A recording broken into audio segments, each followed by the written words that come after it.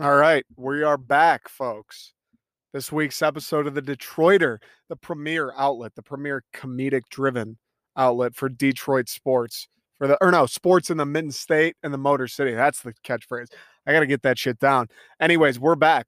Pretty solid week. Not an insane amount, nothing super groundbreaking, but there are a few topics this week that I'm excited to get into. A few topics that are going to be near and dear to Detroit fans' hearts. A couple things going down this week. So I'm recording this Tuesday, August 10th. The Pistons play the Rockets tonight in the Summer League.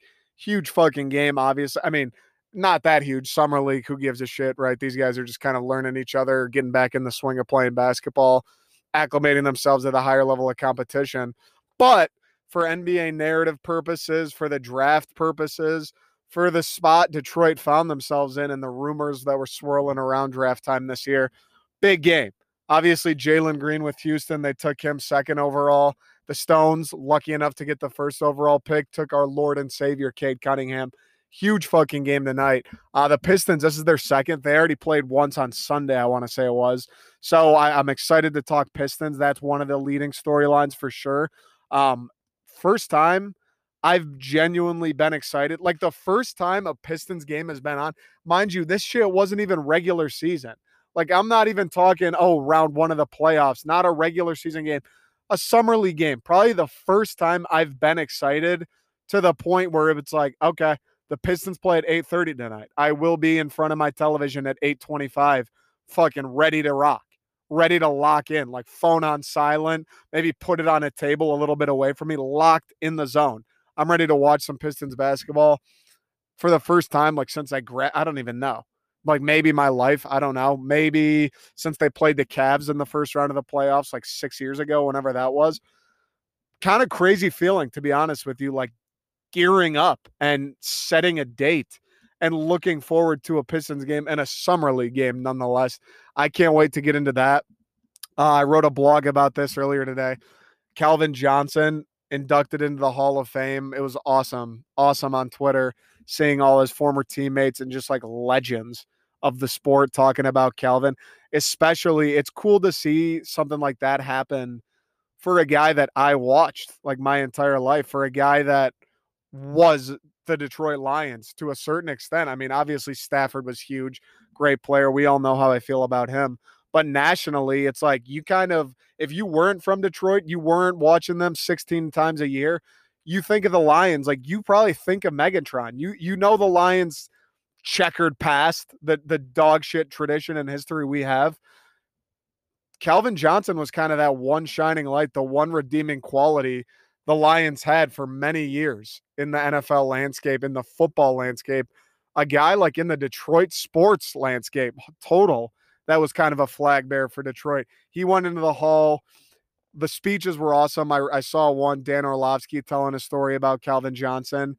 And I don't know, I just want to talk about him for a few minutes. Kind of like a day, you know how when you start high school and it's like, oh man, I still remember it. Like going into orientation that first day and you're sitting there like, damn, this thing's going to take 4 years. Like I'm never going to finish this. Same with college. You get there the first weekend, you move in and it's like, holy shit.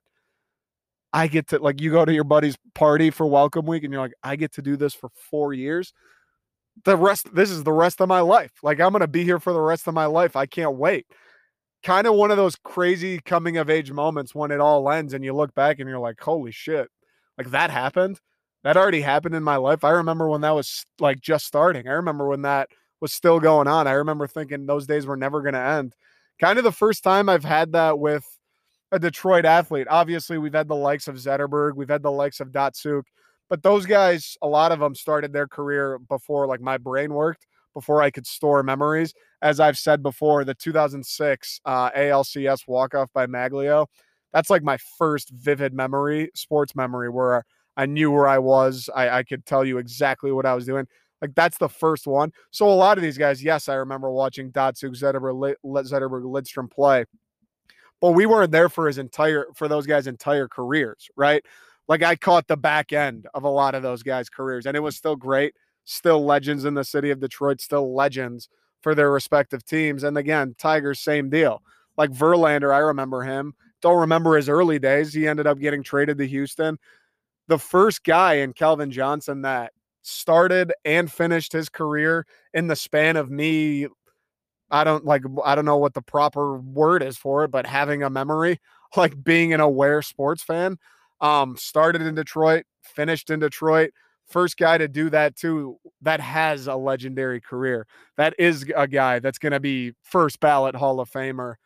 It's wild to sit back and think like, damn, that already happened. Like I remember Calvin Johnson like it was yesterday. I remember that play against the Bears where they started the whole fucking mess that is the did he complete the process? Like I remember the Bengals triple coverage catch. I remember New Orleans double teaming him at the 1 yard line. Like I remember these things happening. And this guy's done. I saw him come and go. Now he's in the Hall of Fame, and you have legends far and wide talking about what he meant to the game, talking about just how dominant he was, how much of a different breed he was. Crazy moment for me. Obviously, I didn't fucking play with Calvin Johnson.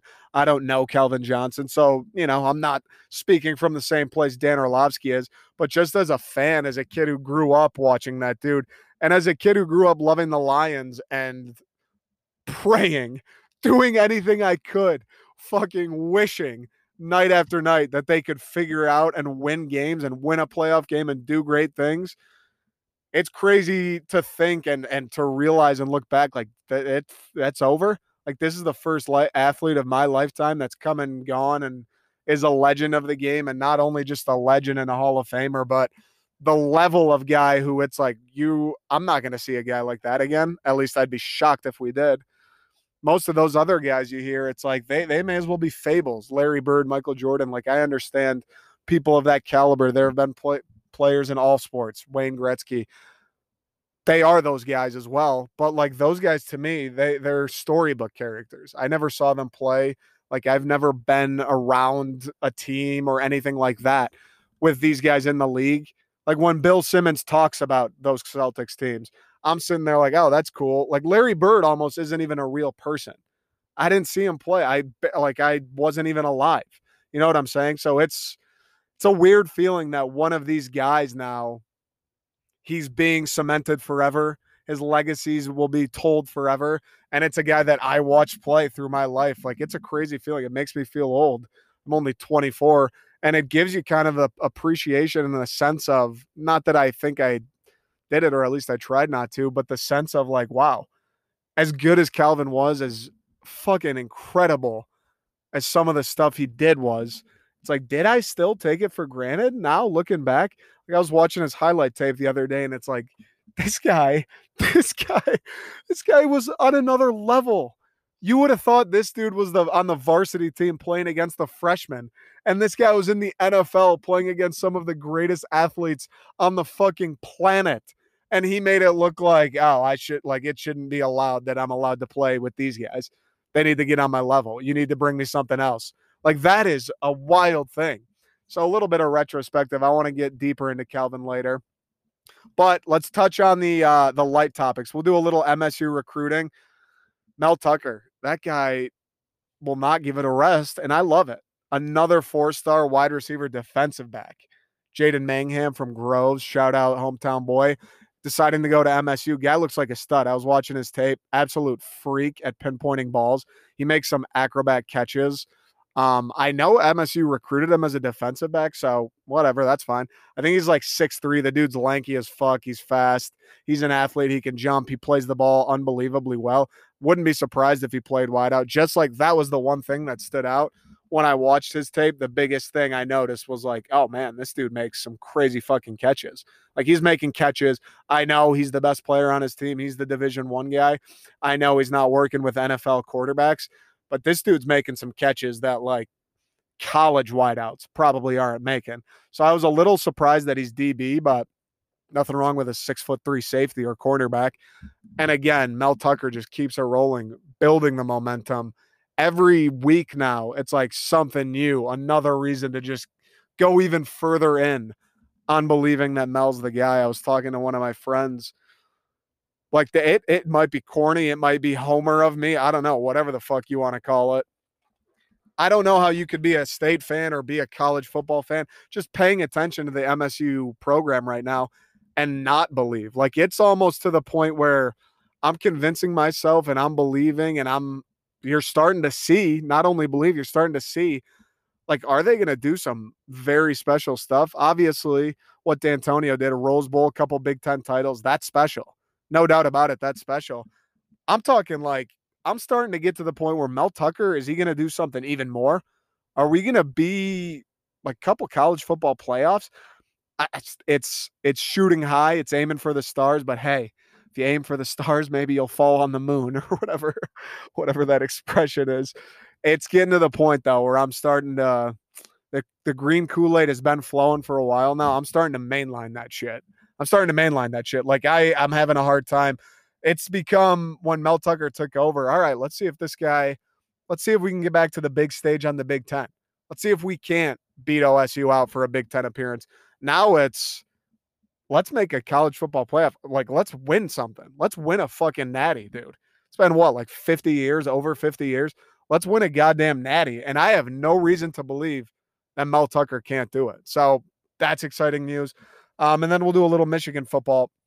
I do just want to skim over Tigers and Red Wings. Tigers kind of slipping. There's not a ton I want to say about them. Kind of slipping. They had a couple weeks ago, they were on the heater. They've kind of fallen back down to earth, picking up a game, dropping a game, picking up a game, dropping a game. Their season is what it is. It's fun that they're exciting. It's nice. I've said this before too, talking about this team. Like, it is cool and it's appreciated. Like on a Tuesday night, all right, I'll turn the Tigers on. Like there's a 50-50 shot they'll win. They're fun to watch. If my Scooble or Manning's on the mound, I want to watch them pitch regardless. We got some exciting players. Like, I want to see Akil Baddoo run around. I want to see Jonathan Scope just ripping the baseballs.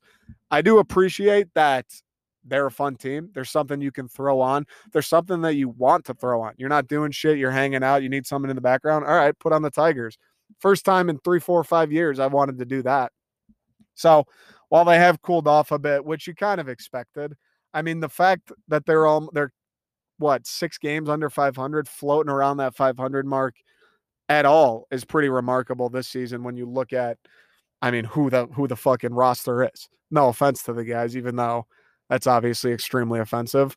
Like, it is shocking and it is remarkable, and it should be considered a success that they're even in this position to begin with.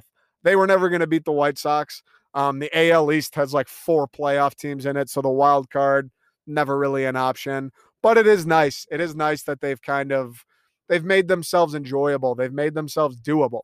Like throwing on the Tigers game, not a crazy thing. Going down to Comerica for a night, all right, fine. Like, maybe we'll see the Tigers win. Last year, you go to Comerica, I promise you the Tigers lose. I promise you the Tigers lose that game. Now it's, hey, let's go see the Tigers maybe win one tonight. So we got to love that. Other than that, though, not much going on. I mean, it's business as usual. The young guys on the mound are still figuring it out. You'd like them to be more like getting to the point where every time, I mean, this is asking a lot. They're still all so young and are so inexperienced. You're getting to the point where you'd like when Mize or Scooble especially starting minimum 5 innings, like maybe 2 runs, like try to keep it in that area, like something reasonable where they're showing you signs that they can kind of dominate a game. Those guys have been up and down. And then the lineup, they've had a few guys, but again, it's at the end of the day, not enough firepower. It is just Miggy chasing 500 and the 3,000 hit mark is all that's it. That's kind of the main story of the Tigers right now. Red Wings news, Jakub Vrana, the absolute stallion that we fleeced off Washington. What was Washington thinking there, guys? What was Washington thinking? Giving away a guy a year younger than Mantha who outperforms Mantha, and they're going to toss in a few draft picks for us. I still don't understand why they wanted to do that. I'm so happy that they did. Steve Yzerman, it was announced today, he got the deal done with Jakub. They were headed for arbitration. 3 years, 5.25 AAV for Vrana. I will say, I mean, it's tough. His sample size with the Wings last year, what did he play, like 15, 20 games maybe, if that. He was great. He was lights out. He was like a point-a-game guy. Far and away the highest producer for the Red Wings, far and away the most electric player for the Red Wings. When he got there, he became the guy who's scoring the goals, who's getting in the high danger areas, who's making shit happen. I mean, we kind of, that Larkin, like, that should be the guy. Zadina, we'd love for that to be the guy. Vrana came in, he was that guy. I will say 5.25 seems, I would say that's on the high end for Vrana, if you ask me. But at the same time, what is he, 25, 26? If this guy, if he comes out this year and he holds up that point a game rate, again, small sample size, easier said than done. It's going to be a lot tougher to do over 82. If he comes out and holds up a point a game rate, 5.25 is an absolute bargain for the Red Wings. That's a marvelous job by Steve Yzerman. Even if he comes out and he's like a 60-point guy, dude, I'll take that all day. 60-point guy on the Red Wings. When's the last time we've had one of those? Like Larkin, maybe kind of in that neighborhood a couple years ago. Like a 60-point guy on the Red Wings, you may as well be scoring 100. So if he can come out and even do that, I'll be happy. And the term's solid. I don't think when Steve Yzerman went to make this deal, I'm not sure what his angle was. I don't know if he was looking to lock Vrana up long-term, like 5, 6, 7 years. I don't know if he wanted him on something shorter, 1, 2, 3, like he got him. I don't know if they made a compromise. But I'd be surprised if Steve went into the deal looking to commit to him long-term, looking to push all his chips in and say, hey, next time we're in the playoffs, when we start to make a couple runs, when we've got all the pieces that I want here, we need this guy to be a part of the team. I'd be surprised if that's the angle Yzerman took. I highly doubt it. And I like the 3-year deal. I think that's a good chunk of time. If things start to fall off, if someone makes an offer for Vrana that Steve simply can't pass up, he's movable. The contract's very movable, and on the term, it's movable. No one's going to be that afraid of being locked up for 2 or 3 more years or whenever he may get moved. And for the Red Wings perspective, we can live with that. Even in 2 years, even in 3 years, ideally the Red Wings, hopefully, they should be making playoff pushes and appearances in 3 years. But if things are running a little bit behind, they're not going according to plan, you're not stuck with them. You can move off them if better options in free agency or through trades present themselves. And then at the same time, if he is the best option, now you can renegotiate. If he's fucking cooking, he's putting up 82 points a year, great. We'll give him $9 million. We'll give him $10 million. If he's just dominating, fantastic for us. If he's playing a little bit below, he's only producing 40, 50. All right, we can bring him back if we'd like. We'll give him a little less money. We'll give him whatever, maybe 3, 4 more years, and then we'll call it good. So I like the deal. I'm happy Vrana's going back. I don't think there was ever really an option that he got moved in this contract year. At least there was never an option that he got moved for something that didn't blow Yzerman's tits off. Like, the only way I think you can explain moving off Vrana is if it's like, dude, they offered me the fucking house for this guy. I know he was good for us. I know he's still in his prime. I know he's pretty explosive, generates offense, which fucking Lord knows the Red Wings need. But I don't think that was really at the front of Yzerman's mind. I don't think at any point he was like, maybe the best option is to move this guy. I think he probably knew the best option, bring him back on a maybe shorter deal, kind of see where it goes. Hopefully he keeps producing. If he doesn't, fine, 3 years, we can live with that and we'll figure it out later. So I like the deal. I like Vrana a lot. His analytics, not that I'm like a huge analytics guy, but they hold up well. Watching the games last year, like I said, from the moment he got put in the lineup, like he was the jump guy. He's just wreaking havoc. He's creating offense for himself off the rush, creates offense for others. He's a guy doing what we can't seem to find, which is burying pucks. It feels like we haven't had a dude who just tucks goals in so fucking long. Like, you look at Chicago, Patty Kane's unbelievable. He does all kinds of shit. But they get a guy like DeBrincat where he's great. He's great at offense, passing, playmaking. But, like, what he does is he puts the puck in the net. When's the last time the Red Wings have had a guy like that where it's like, hey, man, you're on the team to score 30 times. That's it. Like, if you only have 10 assists, not great. We'll live with it. Put the puck in the net 30 times. Fucking, that's why you're here. When's the last time the Wings have had a guy like that? Like I said, would love for Larkin to be that guy. He's probably more of a playmaker. Would love for Zadina to be that guy, and I think he still has the potential. Talked about him a bunch where, he's another guy that always felt like he was around the puck, always felt like, just unlucky. Like he was in the right spot at the right time, just good save or barely missed the net or whatever the case was. He feels like the guy who he's just barely off. Like he's right fucking there. So I'm hoping this year he kind of breaks through.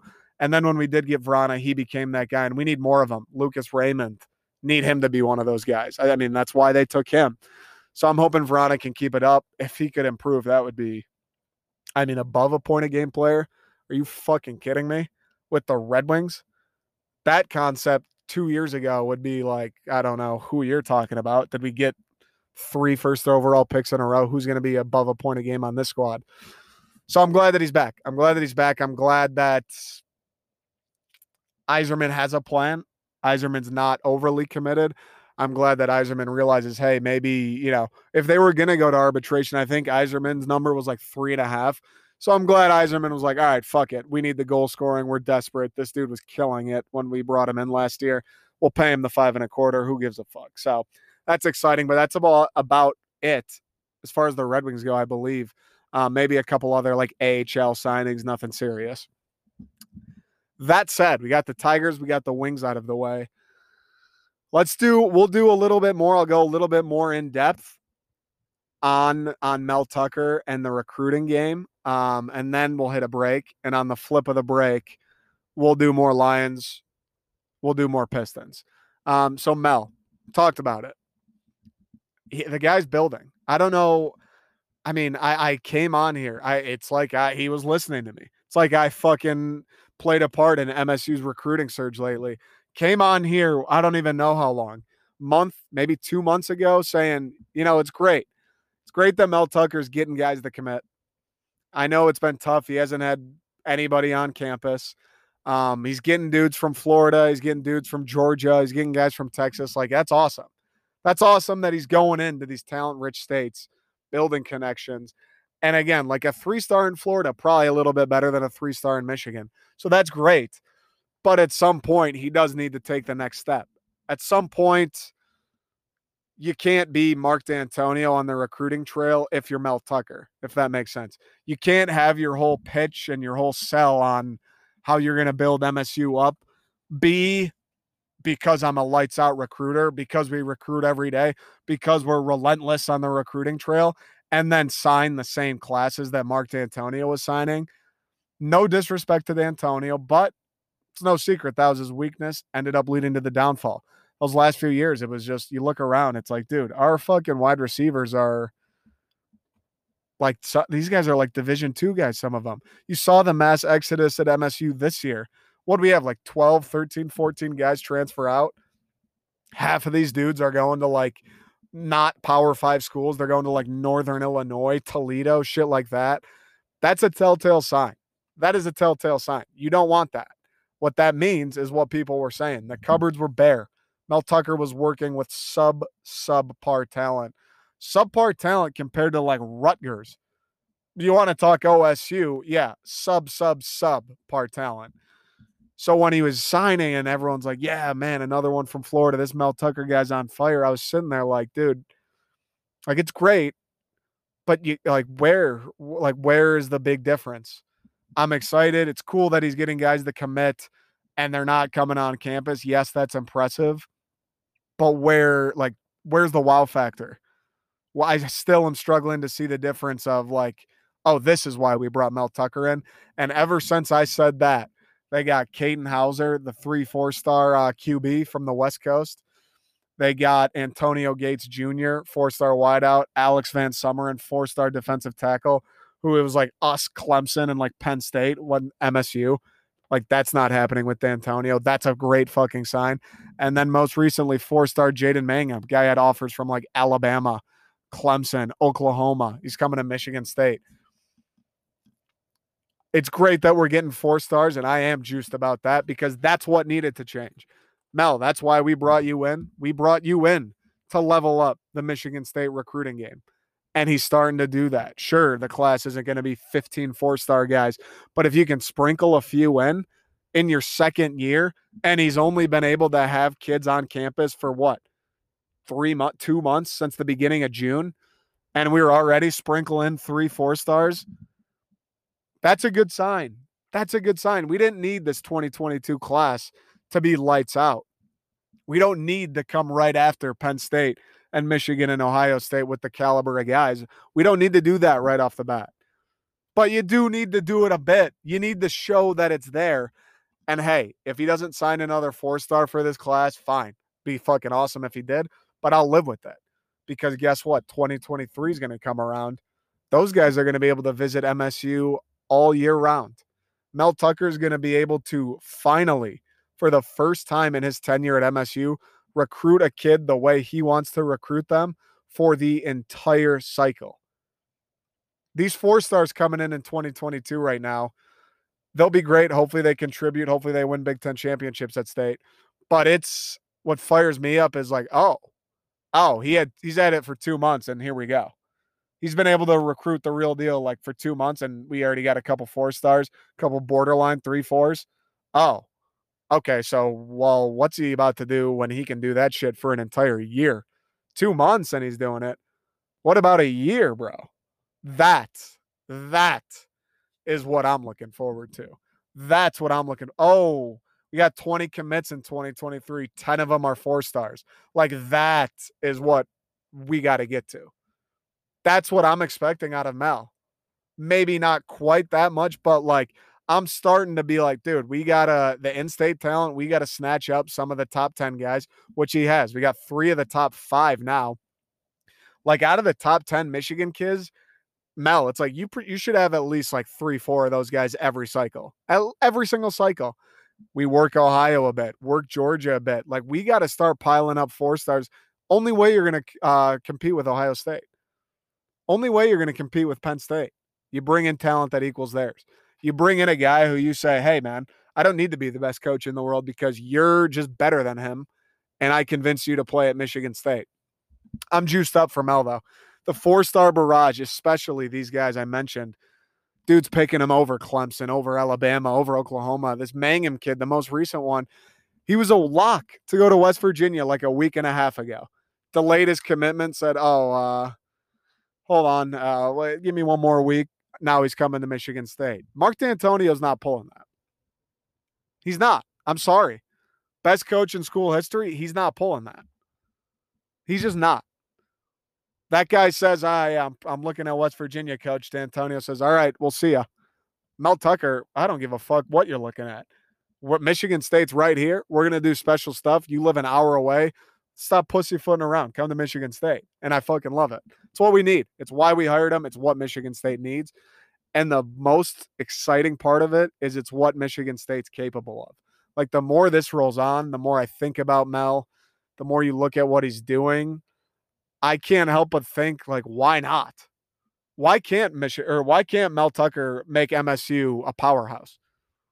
You know how to sell MSU. Mel Tucker clearly feels a way about MSU.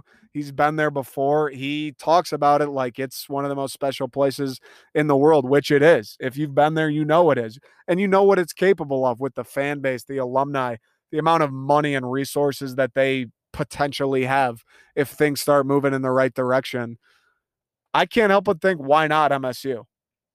I know the school isn't in the South. I know we have winter and the snow fucking blows. I get that.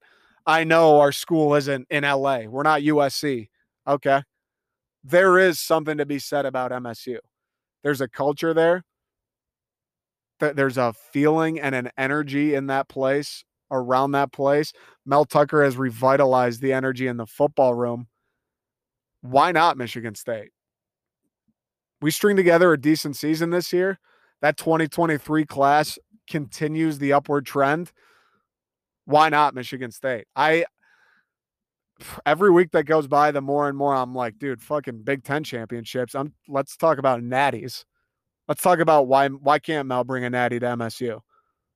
Like, I hate to bring Michigan into this, but if I'm a Michigan fan or an MSU fan, it's like you're looking at the programs right now. I know who I'd rather be a fan of. Like, I know who's going in the better direction. It's like we flipped since that last D'Antonio year. I know where I want to be. Mel Tucker's been unreal. The energy around the program, the hype on Twitter, the buzz. It's like I want to be a part of it. All right, quick break. We'll do a little bit of Pistons and a little bit of Megatron.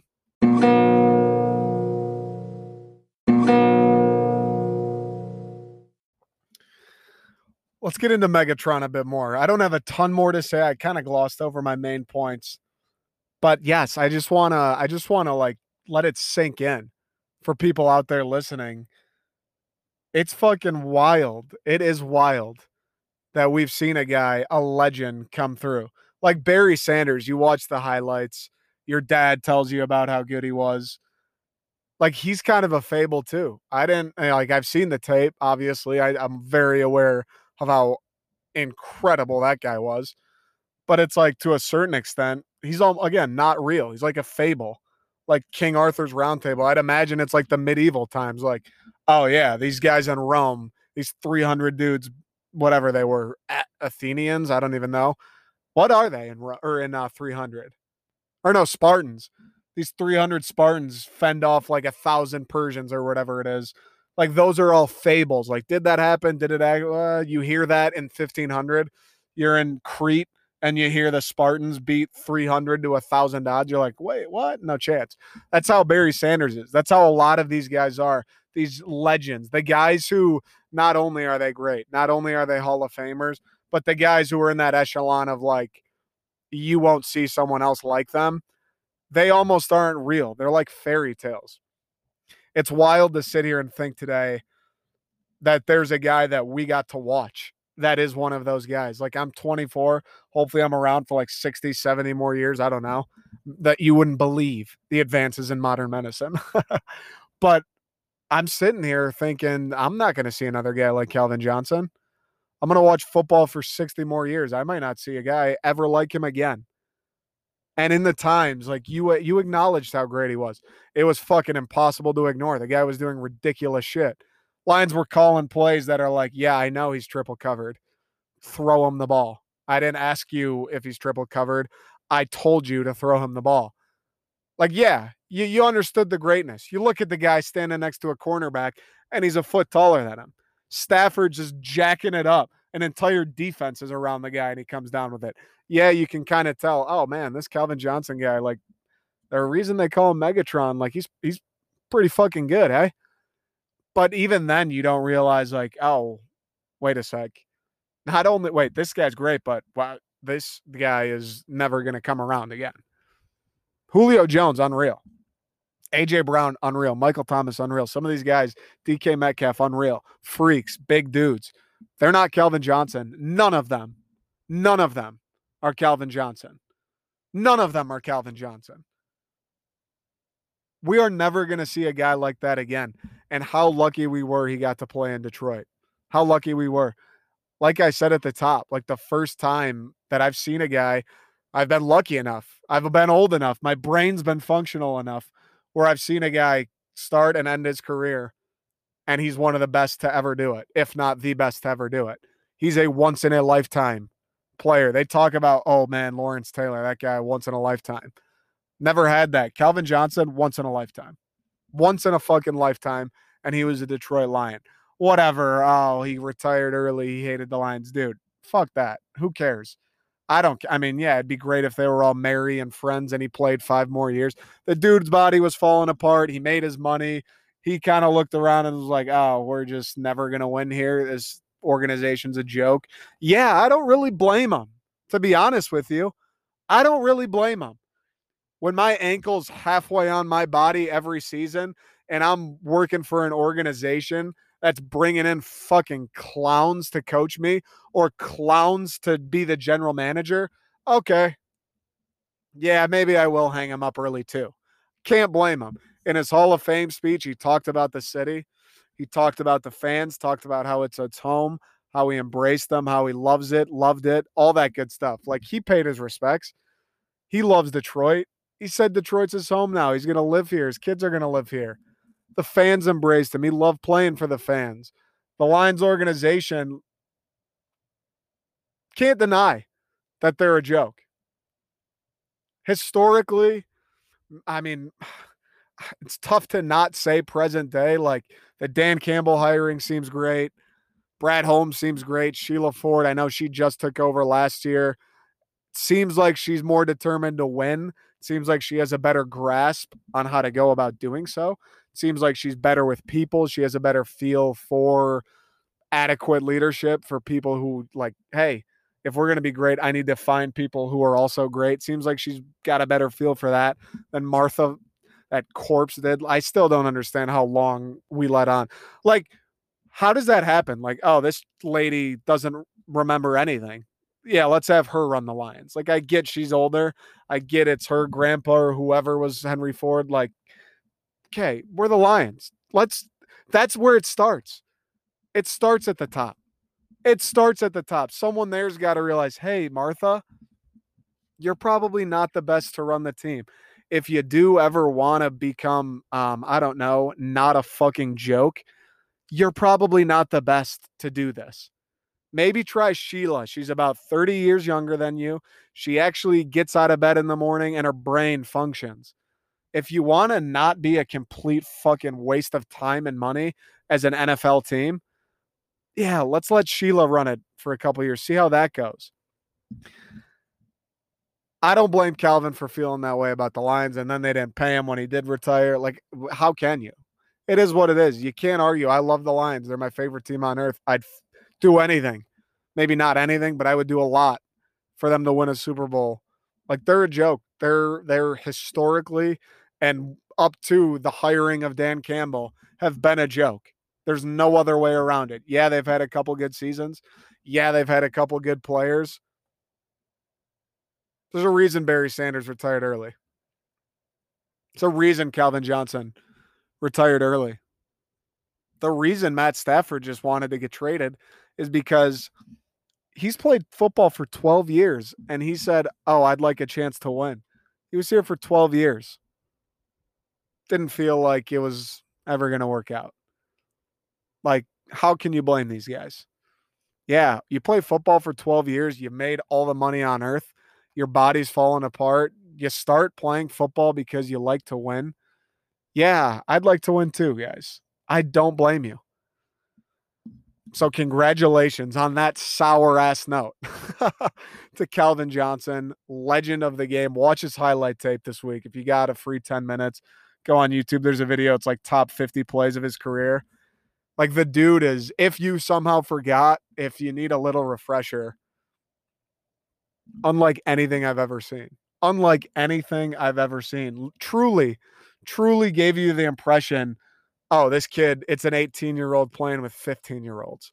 This guy's playing in the fucking NFL, making it seem like, oh, you're going to guard me with this dude? Two-time Pro Bowler, this is the fucking clown you're going to put on me? Like, it was just too easy. Legend of the game. Crazy, like, life moment, life in perspective moment. An all-time great, a once-in-a-lifetime athlete, come and gone. Congrats to Calvin. Congrats to Megatron. Unbelievable. All right. This is the pièce de résistance. What I've been meaning to sink my teeth into, honestly, since Sunday night, since I watched this fucking game. And, of course, now Tuesday night, this is going to come out after the game against the Rockets and Jalen Green. The Detroit Basketball Pistons.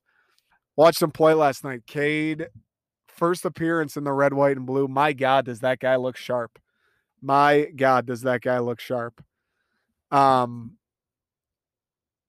Lost, no doubt. Lost, no doubt. But I don't want to talk about wins and losses, and I'm going to talk about the game yesterday, I guess, against Houston. I don't really give a fuck about winning and losing. Like, yeah, I'd like them to win, who obviously, I mean, that's should go without saying. But at the same time, like, we're playing that Spencer Littleson dude quite a bit. Like Luka Garza, whose feet are permanently in muds, playing a bunch. Like the summer league, these guys aren't going out. The coaching staff, the game plan isn't win at all costs. The game plan is let's mess around with the lineups. Let's get these guys comfortable playing together. Let's try Cade with some different things. Let's try him on ball. Let's try him off ball. Let's try these bigs on the floor together. Let's try this guy with this guy. Like, it's experimental. It's getting used to it. It's a feeling out process. We're not in the fucking summer league. You don't win the NBA title in summer league. So relax, all the people right now, because I'm going to be positive. Here comes a mouthful of shitty medicine, apparently, for most Pistons fans. If you would have gone on Twitter after that OKC Summer League game, you would have thought Cade Cunningham got the ball stripped from him 50 times and they lost 100-0. Like, you would have thought Killian Hayes was blind and didn't play defense. Like, that's how Pistons Twitter. I've recently gotten into it because, again, as I've said a billion times, I don't know how anyone's given a fuck about the Pistons until we got this number one. Well, until the last draft class, really. People just so negative about everything. It's like they want to be negative. I'm sitting here like, dude, we just got the number one pick. By all accounts, this dude's going to be a stud. He's joining 3 rookies. Stewart's out with the foot. He's joining 3 rookies, well, now sophomores, that were good to great. Maybe not Killian so much. He was hurt. But Sadiq, great. Stu, real good. Saban Lee, kind of a pleasant surprise. Like, he's joining guys that are a good foundation. Jeremy Grant's still there. He's not dead. He's alive. He's really good. He was just won a gold medal. And everyone wants to be so negative about it. It's the first time this guy's ever played in any form of NBA competition. Mind you, with guys who he's also probably just met in the last 3 days, who he's also never played live with, who he's only practiced with when they're also, I mean, like NBA guys, I would assume practice isn't fucking balls to the wall, guard me your hardest, full speed for 2 hours. Like, pump the brakes, Pistons Twitter. Relax a bit. Just watch them play. Watch how they interact. Watch how Cade leads, how he speaks on the floor. Watch how they play defense.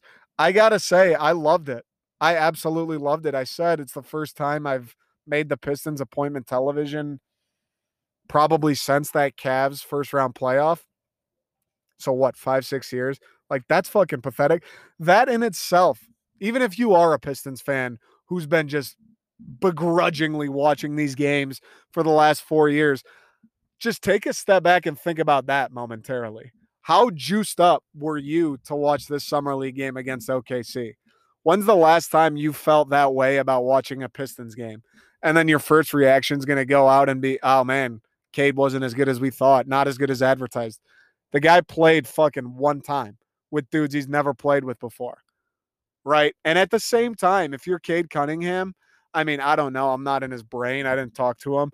But you're a 19, 18, however old he is, kid, coming into the NBA, coming into a franchise that has been also a joke for the last 12 years, coming into a franchise that pretty much all young guys, at least the core players, like as far as important players go, Jeremy Grant's the only one above the age of 22, 23, right? Like, give him some time. Cade's probably not walking in there like, yeah, I'm the fucking man. Give me the ball and watch me cook. He doesn't strike me as that kind of guy, nor do I want him to be that kind of guy. Right? Oh, he only had 8 points or 10 points, whatever he had. Oh man, he can't score. Dude, if Cade wanted to, if he wants to go balls to the wall, he probably could. He's probably not sitting there in the fucking team huddles going, hey, Killian, pass me the ball more. Hey, Sadiq, stop shooting those mid-rangers and give it to me. Like, he's just fitting in. He's acclimating. Again, it's like I did the pickup episode on the second string feed the other day. It's like, don't be that guy who comes in and thinks they're the fucking man. Like, yeah, Cade is the man, and he will become the man. There will be a time, probably this season, where it's like, okay, bend the knee, everybody. Jeremy Grant, that means you too. Bend the knee. That time will come. Trust that, Pistons fans. That time will come. Cade will realize it. The coaching staff will realize it. The other guys on the team will realize it. The time will come where it becomes Cade's squad, where if Cade wants the ball, you give Cade the ball. Cade wants you to set a pick and roll, you do that. The time will come. He played one game with the squad. Yeah, they lost. Yeah, he didn't shoot it great. Yeah, he played off ball a lot. Fucking relax. I love watching him play, though. I will say the Pistons got out to a huge lead to start. That little run, like the duration of the first quarter, really, that was unreal to watch. That was the most exciting Pistons basketball I've fucking maybe ever seen, dude. I don't even know. Like, I don't even know what compares. Blake Griffin, the 50 burger against Philly. Is that it? They were so nasty on the defensive end. Everybody's arms are longer than my entire body somehow, which I absolutely love. Everybody is sitting around there. They're acting like they're giving off the energy and effort. Like, yeah, wait a sec. Yeah, maybe we miss a few shots. Maybe whatever. We're not the best team. We're going to be fucking a nightmare on defense when we want to be. I love that. That was the biggest thing that jumped out to me. And I thought Killian and Cade were fine together. I know a lot of people were upset because Killian, when they were together, was kind of the primary ball handler, and Cade was more off ball, like a catch and shoot, second pass guy. Listen, I get Cade. You want Cade. Like when you take a guy 1-1, unless he's a big, unless he's Anthony Davis, you want him to be the primary ball handler. I 100% understand that. And it makes a ton of sense. I hear you. But one of the beauty parts about Cade, he can play off ball. Yeah, he may not impact the game as much, but at the same time, like I just fucking said, he's only 19. He's in his first game with a bunch of new guys at a new level of competition. Like maybe letting him play a little off ball, ease into it, get a feel for the game. That's not the worst thing in the world. That's not the worst thing in the world. He still handled the ball. He should have had like 3 more assists. That Tyler Cook guy, my God, has he ever caught a pass? My God, why does he even bother rolling if he just drops it every time? There were like 3 distinct pick and rolls I can remember where Cade makes a nifty little pass and just drops it into him. And I'm sitting there like, oh, that's why you took Cade Cunningham. Jalen Green doesn't make that pass. That's why you took Cade Cunningham. The ball's in the air. Oh, nice. It's going to be good pass, Cade. That's going to be a layup or a dunk. Fucking trampoline hands out of bounds. That dude's never caught anything in his life. I don't know enough about him. I remember him at Iowa. He was obviously, you're an NBA player. You're probably pretty fucking good in college. I don't understand how he drops literally every ball thrown to him. It's kind of remarkable, to be honest with you. Cade got screwed out of a handful of assists. And again, he wasn't the guy holding the ball every possession. He wasn't the guy initiating the offense every possession. Got screwed out of a few assists. I thought even though, yeah, he didn't shoot it well, nice to see him stroke a few to start the game. That was electric. His first 2 shots, just water ball threes. That was unreal. He didn't shoot the greatest from the floor, but at the same time, love that he's taking shots. Keep shooting. Always do. Never, ever get discouraged by missing, Cade Cunningham. You're a guy who's allowed to shoot infinite times, okay? B, he still was impacting the game the other ways. He still should have been putting points on the board for the Pistons because of the passes. He was shoveling points into people's mouths and they were dropping fucking passes. Nothing you can do about that. He was still able to impact the game offensively, even though he had a tough night from the floor. And defensively, exactly what I said at the start. He was active. He joined in with guys. He was switching. He knew what he was doing. He's talking. He had the steal and the yam. That's why you take a guy like that. All the great players, I feel like this is something I'm going to regurgitate from the mouth of Bill Simmons himself. The best players are the guys you want on your team, like you want to be your one guy. They don't just do it one way. Like Cade Cunningham doesn't need to be hitting his shots to have an impact on the game. All right, he's having a shit night. He can't buy a bucket. All right, he'll rack up a quick 10 assists, a couple steals, and also the guy he's guarding, he's going to make it a living hell for him. That's a guy you want. He can't score that night. All right, he's always going to be able to pass. Like his brain's not going to just stop working. He'll always pass and he'll always be able to play defense. Those are the guys that you want on your team.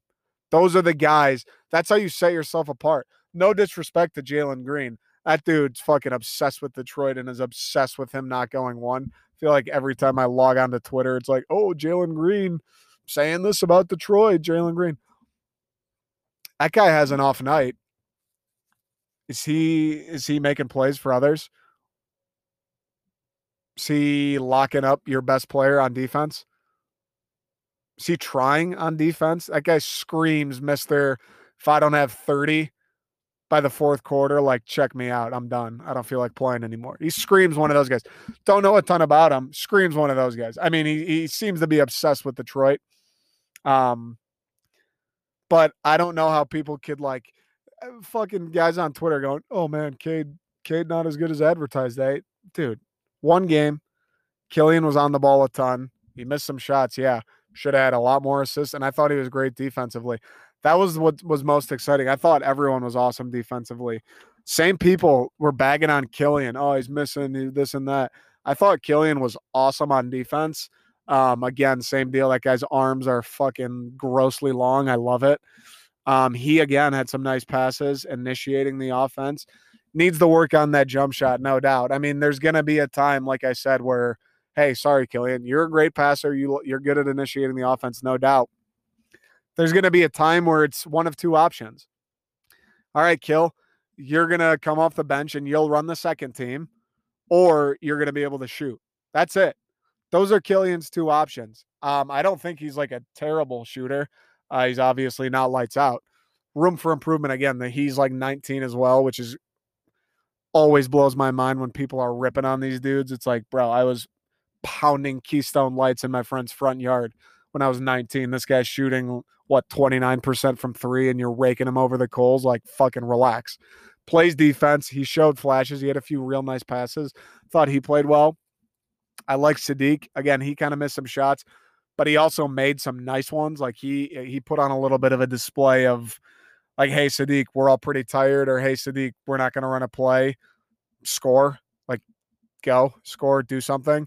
He had a couple nice flashes of that. What I do remember him, the very few Pistons games I watched last year, a lot of his game reminded me of myself in pickup, where it was like catch and shoot, just open shots, hitting them. It was nice to see him just take a guy off the dribble. He had one where he hit like a fake spin move and then like rolled back and hit a fadeaway. It was clean as fuck. But that was nice to see, like Sadiq kind of developing a I'm gonna just get a bucket mindset and repertoire. That was nice. Another dude, just lanky, knows what he's doing and locked in on defense, disrupting passes, getting in the way, forcing turnovers. I thought he was real good. And honestly, Luka Garza on defense, he will get exposed. He's going to have to figure that out, but he came out to a flaming start. He was seemingly the only guy that got rebounds. He had a few putbacks, knocked down a three. Energy guy. It's funny. I fucking hated that guy at Iowa. now he's with the Pistons. So it's like, hey, I like when this guy's pounding his chest and running like he's trying to break the floor when he's going back on defense. He played well. The defense is, I mean, that guy's like a if it works out, great. If not, okay, whatever. It is what it is. He's a nice guy. He seems like a nice guy that to have at the end of your bench, like even if he doesn't play for the Pistons, seems like a good locker room guy, a good practice guy. You win college basketball player of the year, like that's got to mean something. Sadiq Bey didn't win that shit. Like that's got to mean something. Not to mention off the floor, like he was the leader at Iowa. He's probably going to bring some of those same qualities to the Pistons, even if he's not playing. He's going to try to bust guys' asses in practice. You win with those guys. They don't play on game night, but they forge the dudes that do play on game night. I had a lot of fun watching the Pistons Sunday, I got to say. Watching those young guys, like outside of Jeremy Grant, Stu, again, yeah, with his foot, but another young guy, like we were watching the fucking starting lineup minus Jeremy Grant. Like we really were. And Kelly, I suppose. But it was fun to watch those guys play together. It was fun to watch Killian and Cade talking to each other while someone's shooting free throws. It's fun to watch Cade directing traffic and pointing to guys getting back on defense. It's fun watching Sadiq Bey hit an and one and pound his chest. Like, I had a good time. It made me way more excited for tonight's game against Houston, and it made me way more excited for the regular season, which haven't been excited for in years. As far as tonight's game against Houston, again, like the people on Twitter, guys, Jalen Green very well may go for 30. He may ball out. I don't know. That would be sick as fuck. I kind of hope the Pistons do. They're just like, Cade, fuck this guy. You've been on Twitter. Fuck this guy. You're going to guard Jalen all night. You guys are going one-on-one. May the best man win. I kind of hope that is the case. I would be surprised if it is, though. I assume they'll either put Sadiq or Killian on him. Probably Killian, which any of them that they do, I don't mind. I am excited to watch that, though. I'm excited. I mean, Jalen, he had a great first game. He's the scoring master. He's a walking bucket. You can't stop him. He's instant offense, whatever. I'm excited to see him play against whether it is Cade, whether it is Killian, whether it is Sadiq. Fucking let's see what you got. Killian's not a slouch. Cade's not a slouch. Sadiq's not a slouch. He drops 20, he drops 30 on one of those guys. All right, fine. Like, I'll take notice to that. I'll shut my mouth, no doubt about it. So I'm excited to see those matchups. And in the same vein, I mean, obviously, I'm excited to see Cade play again. Who the fuck wouldn't be? But if they do go against each other, I'm excited to see Jalen Green's defensive effort level, defensive talent level. He should be juiced up for this. If they say, hey, Jalen, you're guarding Cade tonight, and he doesn't come out locked on defense, that's a worrisome sign if you're Houston. Like, if you're, after you were saying, man, I want to live in Detroit, I should be the number one pick, they're going to regret that. And you get it matched up against the number one pick in a summer league game, and you can't find it in your heart to get excited to play defense. I'd be worried if I was Houston. So I'm excited to watch that. Again, I really hope they match each other up. I don't know if they will, but that would be unreal. Whatever happens, though, can we please not overreact for all the reasons I stated? Like, these summer league games, this one should have a little bit more bite to it, seeing as though it is the first pick versus the second pick.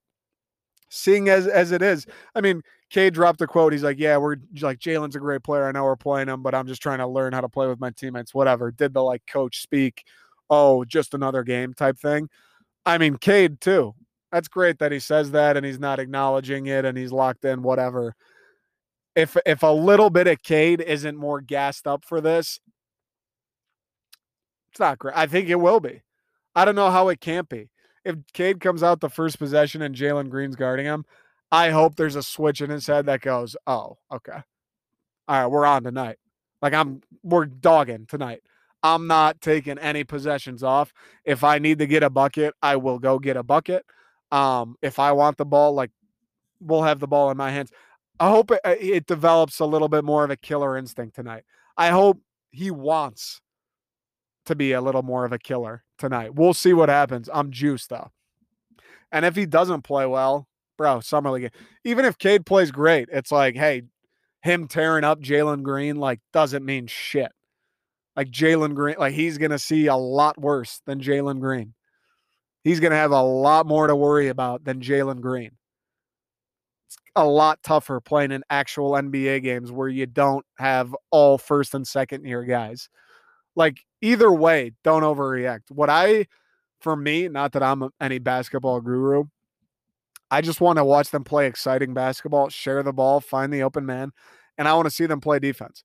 This team, the beauty of it, with Cade being so long at the one or at the two, whatever, and Killian, same deal. These guys should have the capability this year that if they all look at each other and say, they aren't going to score this possession because we fucking decided they won't, they should be able to make that a reality. They should be able to decide if they feel like letting the other team score.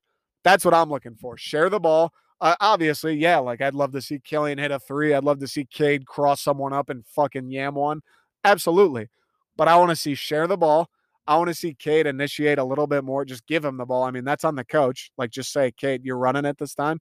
Let him fucking meist. That's why Luka's gas. You run a pick and roll with Luka, it's either going to be a roll that's open for a layup, Luka at the rim, or an open three. That is why you took Cade. And I want to see them play defense. I'm excited, though. I fired up. The matchup's going to be sick. I think there's going to be a lot of hype around it. I think Jalen and Cade are going to come lock the fuck in. I mean, how couldn't you? 1 versus 2. Jalen's been running his mouth nonstop. Detroit's got real estate in his head. Houston fans are acting reckless on Twitter. It's a summer league game, but this is going to feel like a little bit of a regular season. By the time you hear this, the game will be over. Hopefully, Cade had a triple-double with 70 points. If not, who gives a fuck? If he did, great. Who gives a fuck? Like, long season, long summer league. Just glad we can watch something exciting as far as Detroit basketball is concerned. Can't beat that. Can't beat that. Don't take it for granted. Things were dark as fuck like 6 months ago. All right, folks. That's all I got today. I hope everybody enjoyed. I appreciate everyone who listens, everyone who's been sharing. Like I said, this feed's new, so please rate it. Please review it. I know it's like a stupid, tedious thing everybody says, and I've said a few times, but it does help out. It takes like 2 seconds. Please keep spreading the word. I appreciate everyone who supports and listens. Really does mean a lot. At @Detroiter on Instagram, at Nick Second String on Twitter, and the Detroiter Show at gmail.com.